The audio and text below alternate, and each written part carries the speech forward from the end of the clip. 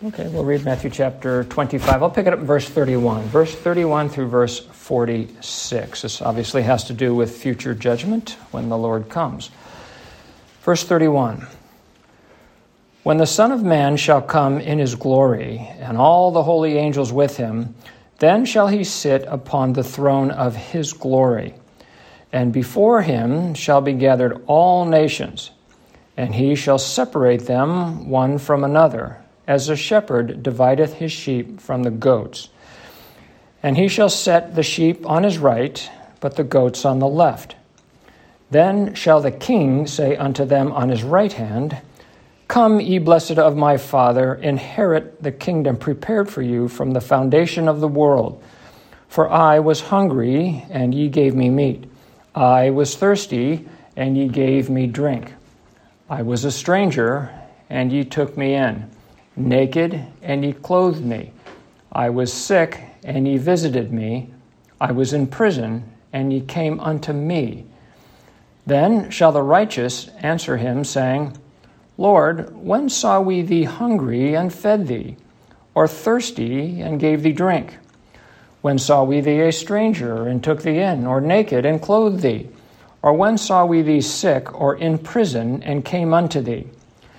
And the king shall answer and say unto them, Verily I say unto you, inasmuch as ye have done it unto one of the least of these my brethren, ye have done it unto me. Then shall he say also unto them on the left hand, Depart from me, ye cursed, into everlasting fire, prepared for the devil and his angels. For I was hungry, and ye gave me no meat. I was thirsty, and ye gave me no drink. I was a stranger, and ye took me not in, naked, and ye clothed me not, sick and in prison, and ye visited me not. Then shall they also answer him, saying, Lord, when saw we thee hungry, or athirst, or a stranger, or naked, or sick, or in prison, and did not minister unto thee? Then shall he answer them, saying, Verily I say unto you, inasmuch as ye did it not to one of the least of these, ye did it not to me. And these shall go away into everlasting punishment, but the righteous into life eternal. And thus is the reading of God's word, and all his children said, Amen. Our Heavenly Father, we pray thee now that you would impress upon us such truths as you have placed in this portion of Scripture. May they rest in our hearts, and may we glorify you in all that we think or do. In Jesus' name we pray. Amen. So this is a rather interesting discourse here where the Lord Jesus is teaching certain things about when he comes. So the first question I would ask you is, what is the context of this? Of whom is Jesus speaking, and what is he talking about? Well, I'll answer the last question first with respect to what he is talking about. He is speaking about the final judgment and about what the king, in verse 34, who sits upon the throne of his glory, verse 31, shall do when he judges. So he's speaking about how people shall be gathered before his throne, how he will separate the people, and what criteria he will use when he judges people, and what will be their final disposition. One group will be eternal glory, life everlasting, and the other group is everlasting punishment. So what we're talking about here is the eternal disposition of people that are brought before his throne of judgment, before the King of Glory's judgment. So what is the context here? It's 3 days, it's Nisan the 11th, it's 3 days before Jesus will be crucified. And he's going to be crucified for the sins of his people. He has been teaching his disciples for 3.5 years, and he has been telling them everything that is going to happen to him, and he's also been telling them why it's going to happen. So here he is now. He is in Jerusalem for the purpose of dying for the sins of his people. And in this discourse here, as he's speaking, he has been teaching in the temple. This teaching begins all the way back in chapter 22, verse 46. Back in 21, verse 23, where it is first said that he's teaching before the chief priests and the elders of the people. Then it says he teaches the Pharisees, and then he teaches the disciples of the Pharisees. Then he teaches the Herodians, and then he teaches the Sadducees. And in the course of all of this teaching, he eventually shuts everybody down. They are inspecting Jesus, trying to trip him up, trying to ask him some question that he either cannot answer, which is ridiculous because he is the living God, the true and the living God. He is the author of the law and is the author of all of the Mosaic law. And so he knows the answers to every question because he's the one who wrote it. He is the author of all those things. So the leadership of the people is questioning him. They have rejected him as leader, and they have been actively endeavoring to persecute him, and eventually they're going to lay false accusation against him, which leads to his crucifixion. So in verse, I think it's 22, verse 46, Jesus basically shuts them down. They finally get to the point where they cannot ask him questions that he cannot answer, and he flips them back on their head. So in verse 46 of 22, it says, "And no man was able to answer him a word because he asked them a question. Neither durst any man from that day forth ask him any more questions." Meaning no man of the leadership. No, they gave up trying to entrap him or trick him because they couldn't do it. So after he shuts up the leadership, then it says he teaches the multitudes and the disciples. That's chapter 23, verse 1. Now he's been teaching the multitudes and his disciples. And chapter 23, as you'll recall, is really very critical of the leadership and critical of national Israel. Now, then you move to the end of chapter 23, and you get to verse 37 and 39, and you can appreciate that because Jesus knows everything, he knows of their rejection of God, that as a nation they have rejected him, and he knows of their disobedience, and he knows of the coming judgment that is the result of their disobedience of him. And so as he's leaving the temple after having this long discourse teaching in the temple, he tells his disciples, when they show him the buildings of the temple, as though he did not know they were there, he was just amongst all of them, but he tells them that every stone shall be cast down. Not one stone shall be left upon each other. Now, he's speaking of a couple things, but I'm just speaking historically superficially. He knows the Romans are coming in 70 AD, and he knows they're going to lay the place waste. They're going to burn the temple down, and they're going to destroy the entire city. So he knows that, and it grieves him very much so because he takes no pleasure in the death of the wicked. Even though they've rejected him and they've crucified him, he takes no pleasure in their punishment. So he leaves the temple, goes down, crosses the brook Kidron, and he goes up into the Mount of Olives, which sits directly across the brook of Kidron from the temple. And so while he's sitting there, you can see all of these things. And now he speaks privately to his disciples. He's speaking privately to his disciples, and they have some questions about all of the things that he has just said. And these are, big questions, the $64,000 questions. So in verse 3 of chapter 24, they ask, "When shall these things be? What shall be the sign of thy coming? What shall be the sign of the end of the world," or the termination of the age? We live in a present age, and there's going to come a time when time is no more, and God's going to pull the plug on this world, and things are going to be done. So those are big questions. And I know, again, there's also some superficial answers. He answers it on multiple levels, and like I said, we know that the Romans are going to come. So the end of that age might be thought of as 70 AD. But really what's in view here, based on what he is answering, is the end of the present age and world that we live in. So here he is. He's sitting on the Mount of Olives like an enthroned king with his subjects before him. You saw this when he was preaching the Sermon on the Mount. He was seated and he had all of the people before him as though he was a king, because he indeed is a king. And so he answers his disciples' questions. Again, they've asked the question, what is the sign of thy coming? Jesus, what is the sign of your Jesus coming? And so the Lord Jesus is speaking about himself when he answers the question as we get into Matthew 25. He's speaking about himself. So in verse 31 of chapter 25, he opens with, "When the Son of Man shall come in his glory, and all the angels with him, then shall he sit upon the throne of his glory."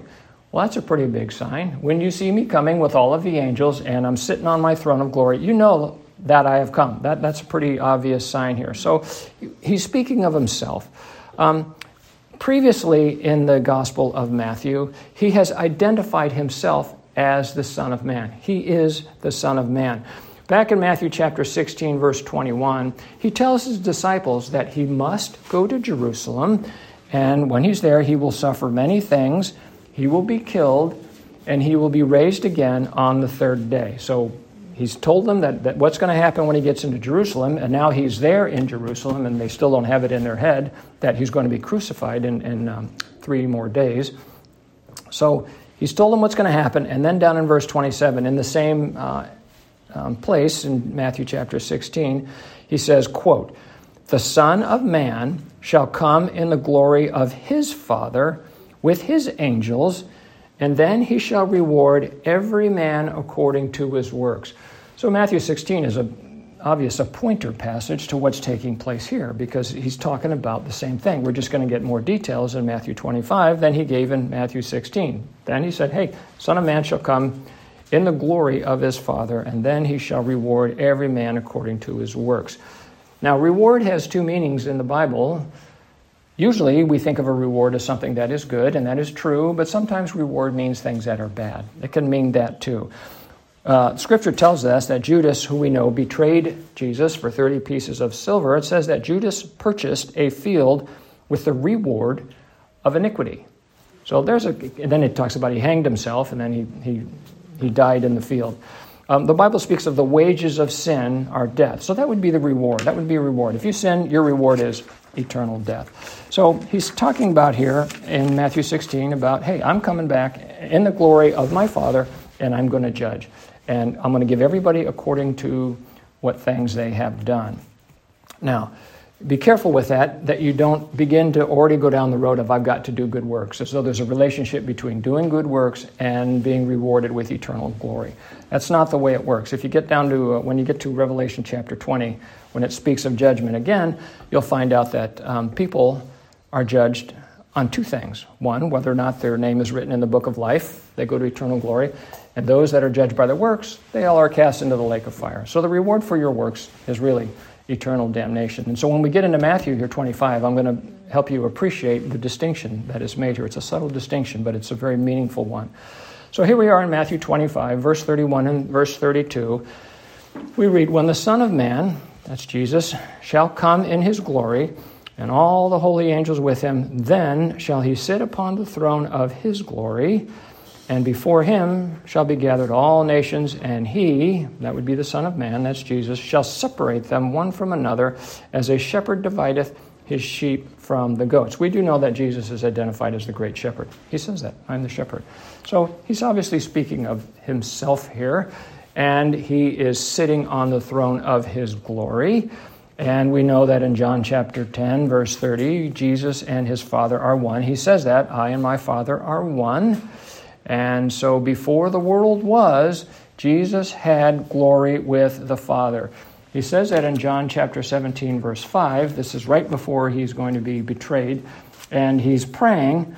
And in verse 5 of John 17, he says, "And now, O Father, glorify thou me with thine own self, with the glory which I had with thee before the world was." So he's speaking of his eternality and what glory he had with the Father back in eternity past. So here we are in Matthew, in the Gospels. We can appreciate that Jesus stepped out of his glory, voluntarily stepped out of his glory, and he came to minister unto the people and do his Father's will. In Philippians chapter 2, verse 7, it speaks about this. It says that he took upon him the form of a servant and was made in the likeness of men. So he took upon the form of a servant, was made in the likeness of men, stepping out of the eternal glory he had with the Father. And so we should appreciate that while he is here ministering, that in him dwelt all the fullness of the Godhead bodily. God the Father, God the Son, and God the Holy Spirit. All of that dwelt in him. The fullness of the Godhead dwelt in him bodily. He is fully God and fully man. He always was. He had simply stepped out of his glory, but he was still divine. He was still God. So having stepped out of his glory, it says here, we know that we continue in Philippians chapter 2, he humbled himself and became obedient unto death, even the death of the cross. upon the cross, in the course of his death, we know that Jesus, who did no sin, in whom was no sin, and who knew no sin, he suffered the wrath of God the Father for our benefit, for the sins of his people, for the sins of his sheep, as identified here in Matthew 25. He died for the sheep. Now, it continues here in Philippians 2. Wherefore, in verse 9, God also hath highly exalted him and given him, that would be Jesus, given him a name which is above every name, that at the name of Jesus every knee should bow, of things in heaven and things in earth and things under the earth, and that every tongue should confess that Jesus Christ is Lord, to the glory of God the Father. So the angels, if they have knees, they're going to bend their knees. If they have a tongue, they're going to confess that Jesus is Lord, including that most evil of all angels, Satan, Lucifer. He's going to bend the knee too, and he's going to confess with his tongue that Jesus is Lord. Every creature in heaven above and things in the earth and things under the earth, they shall all bow the knee to Jesus. So here he is. He's going to sit on the throne of his glory.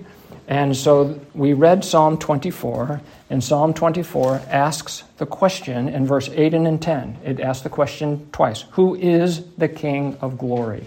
Who is the King of glory? Well, from the scriptures, I'm sharing with you, it is Christ Jesus. He is the King of glory. Now, this was foretold in Isaiah chapter 9, verses 6 and 7. In Isaiah chapter 9, verse 6 and 7, we have some very interesting language here. It says in verse 6, it says, For unto us a child is born, unto us a son is given. So right there in the first sentence of Isaiah chapter 6, you get this duality of natures with respect to Jesus. He is fully man and he is fully God. A child is born. He is the son of Mary. That's Matthew chapter 1, verse 20. A son is given. He is the Son of God. It's also Matthew chapter 1, verse 20, because it says there that what would be born of her was conceived in her by the Holy Ghost. So Mary is the mother, and God the Father is the Father. Let me know if that's too complicated for you. The genealogies affirm this. If you were to look at the genealogy in the book of Luke, in verse 23, it says here, Luke chapter 3, verse 23, and Jesus himself began to be about 30 years of age, being, and there's a parenthetical remark here, which is extremely important, as was supposed the son of Joseph. He's not the son of Joseph, but it was supposed that he was the son of Joseph because he's adopted. He was adopted by Joseph. So you continue down to verse 31, and it tells you that he is ultimately the son of David, meaning that Mary, his mother, is directly related to David. Mary is directly related to David. So in the flesh, he's directly related to David, so it can be truly said he is the son of David. Now, when you go to Matthew, Matthew has a different genealogy. In verse 1, it says very plainly, this is the book of the generations of Jesus Christ, the son of David, the son of Abraham. And you get down to verse 6, and it again tells us that Jesse begat David, the king, and David begat Solomon of her, that had been the wife of Uriah. So here, what you should get from this is David is the king, and Jesus is related to David the king. And so you get down to verse 16, and it said, And Jacob begat Joseph, the husband of Mary, of whom was born Jesus, who was called Christ. Verse 16 is not telling you he was born of Joseph. It's telling you that he was born of Mary. So God has placed that in there so that we would appreciate that Jesus, being related to David two ways, one actually the son through Mary, and the other by virtue of adoption. Jesus has the legal right to sit on the throne and be king of Israel. That would be the national Israel, but we know that Israel is broader than that. Israel is consists of all the Christians, and that comes from the book of Romans. So here we are in Isaiah 9:6. It's telling us about this peculiar nature that the coming king shall have, that he's both a child that is born and he is a son that is given. And now it speaks of his rule, and the government shall be upon his shoulder, just like when you're in the military, you have on your shoulder, you wear ensigns that are indicative of your rank and your authority. So it is with Christ. The government is on his shoulder. And his name shall be called, and these are very interesting names, he shall be called Wonderful, he shall be called Counselor, he shall be called the Mighty God. He is all of these things. He shall be called the Everlasting Father. That's very interesting that the Son is called the Father. That's what the Scripture says. He shall be called the Prince of Peace. And it says of him that the increase of his government and peace, there shall be no end. We're speaking about an eternal reign here. There shall be no end to it. Upon the throne of David, which we've already talked about, he has the legal right to that throne, and upon his kingdom to order it and to establish it with judgment, and here we are in Matthew 25, speaking of the judgment, and with justice from henceforth, even forever. And then it tells us who's going to accomplish all this. It says the zeal of the Lord of hosts will perform this. God himself is going to take care of all of this, and he's going to set this whole thing up. So obviously he has the right to rule, and so when Psalm 24, verse 8 and 9 asks the question, who is the King of glory? The answer, of course, is it's Christ Jesus. In Isaiah 42, verse 8, the Lord helps us with this also. He says, I am the Lord, that's capital L-O-R-D, which means Jehovah. That is my name, and my glory will I not give to another. God doesn't give his glory to anybody save his Son, save himself. So, again, here we are in Matthew chapter 25, verse 31, and it's speaking of this King who comes in glory. And so Jesus speaking about himself, he is the Son of Man, he is the King of glory, he is the mighty God, and he is going to judge everyone that will ever live until the time that he comes in glory, at which time it will be the end of the world and end of the ages. Simply stated, in the Gospel of John, he says that all judgment hath been commended unto me. The Father judgeth no man, but I judge. So all judgment's been given to him. So now, back to the disciples' question, what shall be the sign of thy coming and at the end of the world, or the termination of the age? And so Jesus has had a lot to say in answer to the question. And here we are at the end of that. And this is where he finishes answering all those questions. He finishes it speaking exclusively of himself and judgment. When judgment comes, that is the end. And so he finishes speaking of himself at the time when everybody is judged. So, verse 31, 32, it says, before him shall be gathered all nations, that's verse 32, and he shall separate them one from another, as a shepherd divideth his sheep from the goats. So, in verse 33, Jesus, having all peoples gathered before him, shall divide the people into two groups, sheep on the right, goats on the left. Now, keep in mind, Jesus is the Almighty God. He is omnipotent, meaning all-powerful, and he is omniscient. He knows everything about everything and about everyone. He knows what is in man's heart. Even we don't know what is in our own heart, but he knows what's in our heart. In Hebrews 4:13, it says that all things are naked and open unto the eyes of him with whom we have to do. Everything is naked and open to the eyes of Christ. He is a discerner of the thoughts and the intents of the heart. What does that mean? What it means is Jesus knows what we think, and he knows why we think it. He knows what we think, and he knows why we think it. He knows what we do, and he knows why we do it. He knows what our motivations are, and he knows what fruit it will bear, whether it be good or evil. So, knowing what things he does, the Lord separates people as a shepherd divides his goats. Verse 33, and he shall set the sheep on his right, but the goats on his left. Then shall the king say unto them on his right hand, Come, ye blessed of my Father, inherit the kingdom prepared for you from the foundation of the world. So as a king, he's speaking in a declarative way. He simply states what is going to take place. Sheep are on the right, goats are on the left, and he's made a declarative statement to the sheep. He says that they're blessed of the Father, and they are going to inherit the kingdom prepared for them from the foundation of the world. Over in verse 41, he's speaking to the goats. Then shall he say to them on the left hand, Depart from me, ye cursed, into everlasting fire, prepared for the devil and his angels.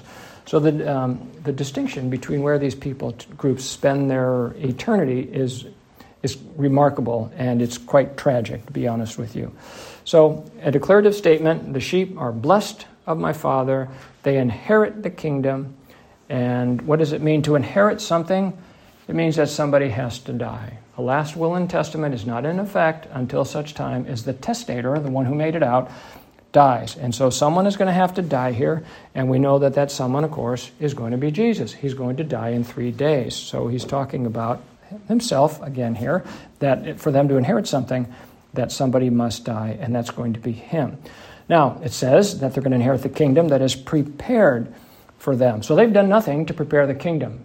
It's been prepared by God. It's been prepared by Christ. He's done everything that is necessary, including die, for someone to inherit the kingdom. And it's been prepared before, it says, from the foundation of the world for the sheep. So God has known the sheep since before the foundation of the world, and he has prepared a place for them that they will inherit when he dies. So now, as we go through and look at what he says to these things, I want you to pay attention here what it is that distinguishes these groups from each other. It's not what they do so much, but rather who they are doing it for. It's who they are doing it for. He speaks in verse 35, I was hungry, and ye gave me meat. I was thirsty, and ye gave me drink. I was a stranger, and ye took me in. Naked, and ye clothed me. I was sick, and ye visited me. I was in prison, and ye came unto me. So it's all about doing things for him. In verse 40, he sums it up and says, and the king, that's Christ, shall answer and say unto them, verily I say unto you, inasmuch as ye have done it unto one of the least of these, my brethren, ye have done it unto me. So he's saying that if you do something unto the sheep, you're doing it unto me. So we can appreciate that they are serving what he says are his brethren. And who are the brethren of Christ? Who is the body of Christ? It's the church. It's Christians. So if you've done things unto the body of Christ, then you are doing it unto Christ himself. You remember when Paul is on the road to Damascus and the Lord comes to him and he says, why do you kick against the pricks? Why do you persecute me, he says? Well, obviously he's thinking to himself, what are you talking about? I think I'm doing the will of God. I think I'm serving you. But he says, no, when you are persecuting Christians, you are persecuting me personally. So he equates you and me with him. If you are a saint and somebody persecutes you, they are persecuting God. If somebody serves you, they are serving God. So Jesus is sharing with them that he is one with his people. And so he says, I was hungry, I was thirsty, I was a stranger, I was naked, I was sick, I was in prison. And what does that describe? That is the description of every person here before they became a Christian. That describes your spiritual state, your spiritually depraved state, before somebody came to you and preached the gospel. So to feed somebody that's hungry is to give them the gospel. The Lord speaks of teaching people as giving them meat or drink. When I was thirsty, you gave me drink. The Lord speaks about that. He says, he sits on the well of Samaria, and he says, if you drink of my water, then you'll never thirst again. So we are to give people a spiritual drink when we give them the gospel. I was a stranger, he says, and you took me in. To take somebody in is to preach the gospel to them, and then as God puts the truth on their heart, then they're folded into the sheepfold. I was naked and ye clothed me. We've gone to Isaiah 61:10 a number of times where it speaks about giving somebody the garment of salvation and the robe of righteousness. That's simply preaching the gospel. When I was sick, he healed me. And so to preach the gospel, somebody is spiritually sick because of their sin. They are eternally sick because of their sin. So to preach the gospel is to heal them. And he says, when I was in prison, you did visit me. Everybody is a prisoner of Satan until such time as they are released from prison through the preaching of the gospel. During the fellowship meal, we can talk about that, and I can give you all sorts of scriptural references for that, but I want you to appreciate, simply to preach the gospel to God's people is to serve God's people and is to serve God himself. Now, to do that is to engage in activities that God has ordained and empowered you to do. It is to engage in activities that God has ordained and empowered you to do. It is God working in you to will and to do of His good pleasure. Now, notice here that the sheep don't even know that they are serving King Jesus when they are engaged in those activities. They ask the question, when saw we thee a stranger and took thee in, or naked and clothed thee? Or when saw we thee sick or in prison and came unto thee? They don't even know that they're serving God in that way because they don't appreciate that relationship. But He's telling them, you serve the sheep, you are serving me. So what I don't want you to construe this is to mean that you need to go out and engage in works. So you need to run out and start becoming part of a church's prison ministry and engage in these things in a superficial, outward way, because it's not it. It's what's taking place in your heart. So you can never do good works to please God. It simply cannot be done. In Ephesians chapter 2, 8 and 9, the Lord says very clearly, for by grace are ye saved through faith, and that is not of yourselves. The faith isn't even yours. It is a gift of God, not of works, lest any man should boast. God shuts that down immediately. Nobody stands before God boasting about what things they've accomplished as though it might merit His favor. He makes that very clear. No, nobody is going to boast. You can't even understand the gospel unless He opens it up to you. And he says that in 1 Corinthians after he runs down all of the people that do get it. He's talking about how simple they are. And he shares with us, he says that no flesh should glory in His presence. That's 1 Corinthians 1:29. No flesh is going to glory in His presence. So in Ephesians 2, 8, and 9, then you get to verse 10, and he says that we, the Christians, are His workmanship, created in Christ Jesus unto good works, which God hath before ordained that we should walk in them. So all of the glory goes to God. Again, who is the King of glory? It is Christ. It is Christ working in us to will and do of His good pleasure. So these people, these sheep, are engaged in works that God has determined that they should do, and it's Him working in them for His benefit as they go out and they preach the gospel. To them, the sheep is the inheritance, the blessing of the kingdom. It is for them that Christ died. 2 Corinthians 5:21 says that their sins were imputed to Christ by faith, and the righteousness of God by faith was imputed to them. Notice in verse 37 that he identifies these people as righteous. Verse 37 in Matthew 25, he says, then shall the righteous answer him. The only way to become righteous is if God imputes His righteousness to you. So they are righteous by faith. They are blessed of God.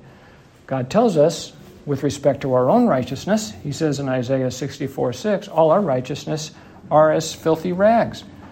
Romans 3:10, there is none righteous, no, not one.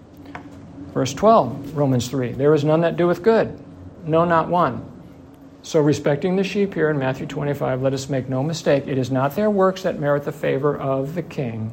They were blessed to inherit a kingdom prepared for them from the foundation of the world. In Psalm 24, which we looked at in verse 5, it says here, he, meaning the saint, shall receive the blessing from the Lord and righteousness from the God of his salvation. God gives this blessing and gives this righteousness simply because He is loving and merciful. So, what do you do if you want to know if you're one of the sheep or one of the goats? Or rather, what do you do if you want to be one of the sheep? Well, this is obvious. You go to the shepherd. You go to the shepherd. You go to the King of glory. You go to Christ Jesus before He comes in His glory with His angels with Him. You go before the end, before that comes, and before He separates the people, the goats to everlasting punishment, and the righteous sheep unto everlasting, to eternal life. You go before it is too late, before the end of the world or the termination of the age. Now, in context, what does that mean? It's the end of age for you when you die. That's when the Lord comes for you. So you have to do this before you die. When you die, it is the end of the age for you. In Hebrews 9:27, it says, it is appointed unto men once to die, but after this, the judgment. So in context of all that he's saying here with respect to the spiritual truths, you have to go to the Lord before he comes for you in judgment. So, what do? You go to Jesus, you go to the King of Glory, you ask him to bless you with salvation, to give you faith to trust in him, to give you this righteousness of God. And as the Bible says very clearly, believe on the Lord Jesus Christ, and thou shalt be saved. So if your faith and your trust is exclusively in him, in the King of Glory, that he died for your sins, imputing his righteousness, and which he does by faith to you, then to you he shall say, when you stand before him in judgment, come, ye blessed of my Father, inherit the kingdom prepared for you from the foundation of the world. Amen.